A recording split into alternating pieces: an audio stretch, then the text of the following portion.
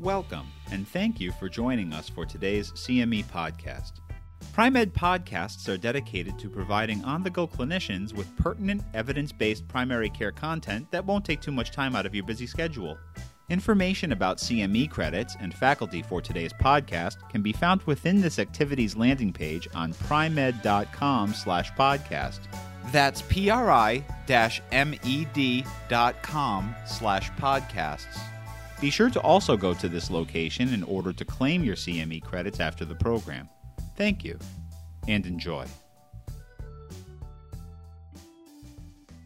The next topic in our discussion of pain management for older individuals will be looking at non-opioid pharmacologic options. So we're going to spend some time thinking about the classes of analgesics that we have, as well as their risks and potential benefits in pain management.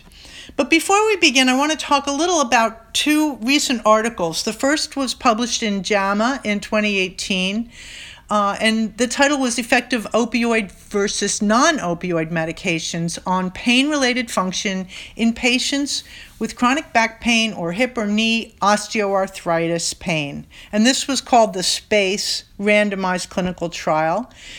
And as we said, it's a RCT that looked at 240 patients, who some of whom received opioids and others who received non-opioid medication. And what they found was that there was no significant difference in pain-related function over 12 months. And the authors stated that treatment with opioids was not superior to treatment with non-opioid medications for improving pain-related function, and that they did not support initiation of opioids for moderate to severe chronic back pain or hip or knee osteoarthritis pain, which may fly in the face of what we were told maybe 10 years ago for people who had significant pain that really wasn't responding well to other modalities, that opioids would have been a rational alternative. And then about a year later, the American College of Rheumatology and Arthritis Foundation published their guideline for the management of OA of hand, hip, and knee. And just briefly, they made some very strong recommendations, of course, for weight loss in overweight or obese patients, especially those with knee or hip OA. They also strongly recommended self-efficacy and self-management programs. So, cognitive behavioral therapy, mindfulness, exercise, and specifically mentioned Tai Chi, also cane use, and bracing as a very good option for management of osteoarthritis, hand orthoses, and tibiofemoral bracing for knee osteoarthritis. Finally, they mentioned topical and oral nonsteroidal anti-inflammatory drugs, as well as intra-articular glucocorticoid injections for knee osteoarthritis. They did give some conditional recommendations for balance exercises, yoga, CBT, kinesiotaping for hand OA, and orthoses for hand joints. Also, of course, bracing for patellofemoral knee osteoarthritis, and conditional recommendations for acupuncture, thermal remedies, radiofrequency ablation for the knee, and again, topicals, intra-articular steroid injections for hand osteoarthritis. So, for knee, topical and oral NSAIDs and intra-articular glucocorticoid injections were preferred as strong recommendations, but conditionally they may even be useful for hand osteoarthritis. Then finally they talked about topical capsaicin for knee acetaminophen, duloxetine, and finally tramadol. So they really are moving away from the use of opioids at all, and I think this is the first time we're seeing strong recommendations for exercise, for multimodal therapy, and also for topical medications. So when we're thinking about non-opioid pharmacotherapy, we have a big list of options. We have NSAIDs and COX-2 inhibitors. We have acetaminophen, antidepressants, anticonvulsants, and we're really talking about the alpha-2 delta ligands, or sometimes called the gabapentinoids. Adjuvants, which I describe as any medication or modality that supports the use of the med that is causing the analgesia. And then there are some sort of emerging agents like alpha adrenergic or NMDA receptor antagonists.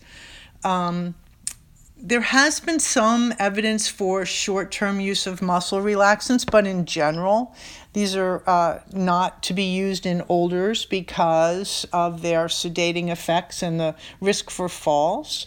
But certainly topical analgesics are a wonderful new measure in our armamentarium, and they're coming in a lot of different formulations now, patches, creams, lotions, etc. But let's stop for a minute and look at the evidence. This is from an evidence-based review compilation in a number of studies around 2009 through 2011, looking at the different classes of compounds versus their efficacy in low back pain, neuropathic pain, fibromyalgia pain, and osteoarthritis pain. And what we see when we look at this evidence is that acetaminophen and the NSAIDs may in fact be useful for low back pain and osteoarthritis pain, and there is literature evidence for that. However, acetaminophen and nonsteroidals clearly are not effective for neuropathic pain or fibromyalgia pain. For fibromyalgia and neuropathic pain, on the other hand, the alpha-2 delta ligands are in fact very effective, whereas they would not be effective for low back pain or osteoarthritis pain. Interestingly, the TCAs and the SNRIs are useful for all four of these types of pain, and as are, of course, some opioids, although opioids tend to be discouraged in fibromyalgia pain, but tramadol may have some evidence for use in all of these types of pain. Again, low back, neuropathic pain, fibromyalgia, and osteoarthritis pain. And topicals are very useful, at least in terms of the evidence, for low back, neuropathic pain, and osteoarthritis pain. Not so much for fibromyalgia pain. When we're talking about topicals, the ones that they looked at specifically were capsaicin and lidocaine. Now, remembering that when we're talking about the senior population, we really have to consider risks versus benefits. And when we're thinking about using a centrally acting agent in an older individual, we really have to use caution because we do not want to cause sedation, falls, or tip off delirium. And so the meds that we'd be thinking about there would be the tricyclics, the SNRIs, the anticonvulsants, and then, of course, certainly the opioids. But what about adverse events? Well, acetaminophen and nonsteroidals, as everyone knows, were considered step 1 analgesics on the World Health Organization step ladder for treatment of pain. And they may be very useful in carefully selected patients. But the problem with acetaminophen is that the FDA Advisory Committee has now recommended decreasing the maximum daily dose from 4 grams to around 3 grams because, as you know, acetaminophen has liver toxicity risk. Nonsteroidals have a lot of problems associated with them.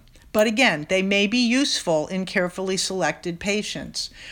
When I am worried about using them, it's clearly in patients who have had a cardiovascular or cerebrovascular event because the entire class of nonsteroidals has a black box warning for these types, for CVD events, and we really need to use them with extreme caution.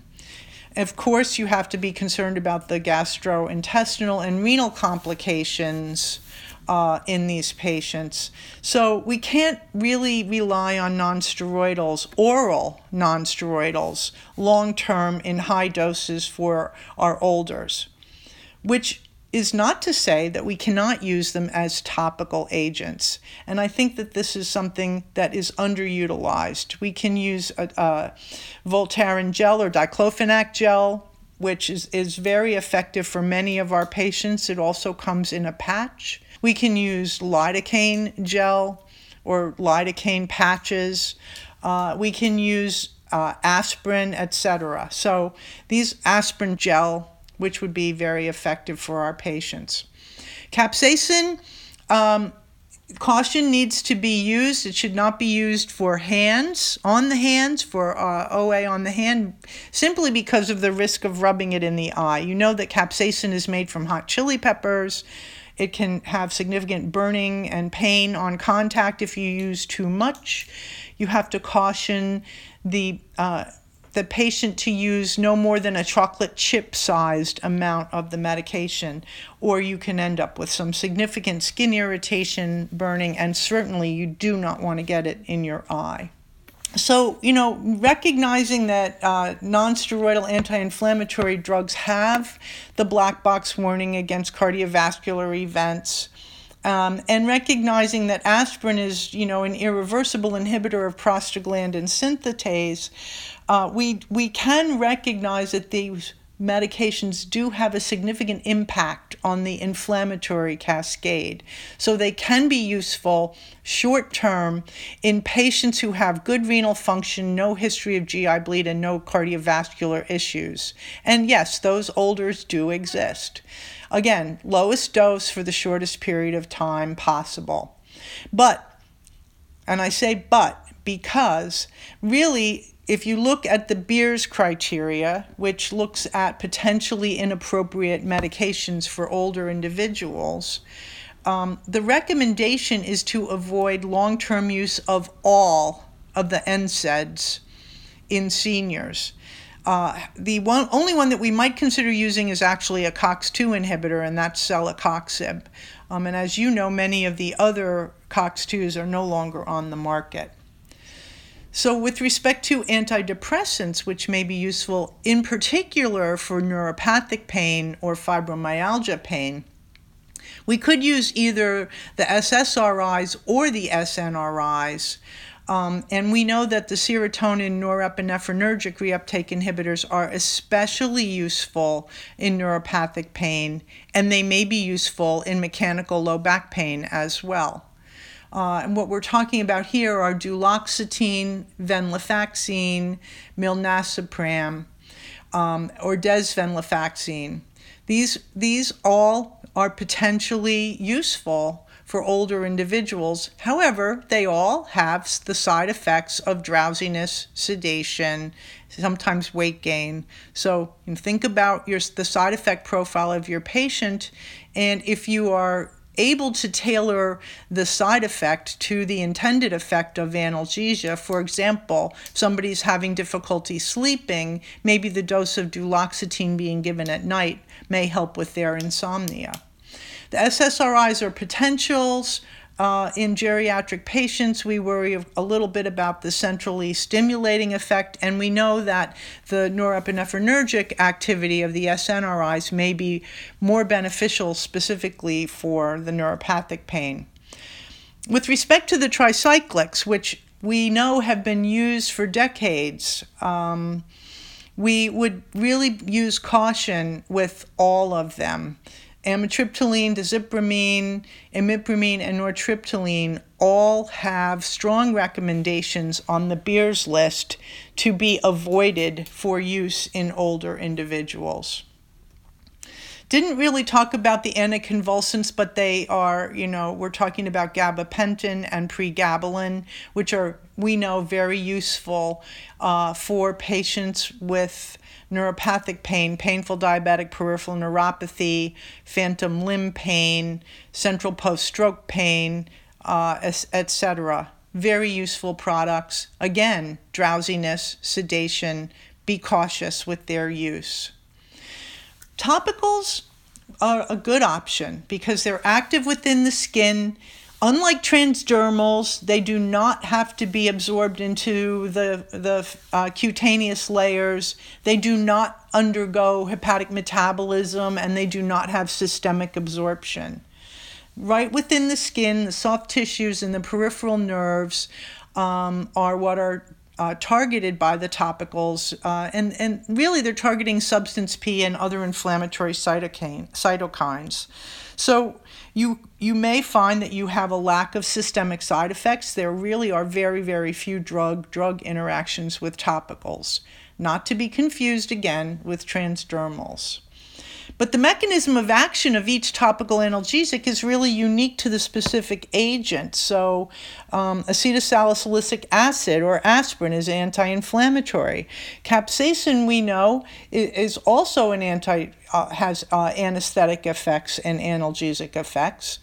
And then the local anesthetics, lidocaine, and there is a eutectic mixture of both lidocaine and prilocaine, which is called EMLA.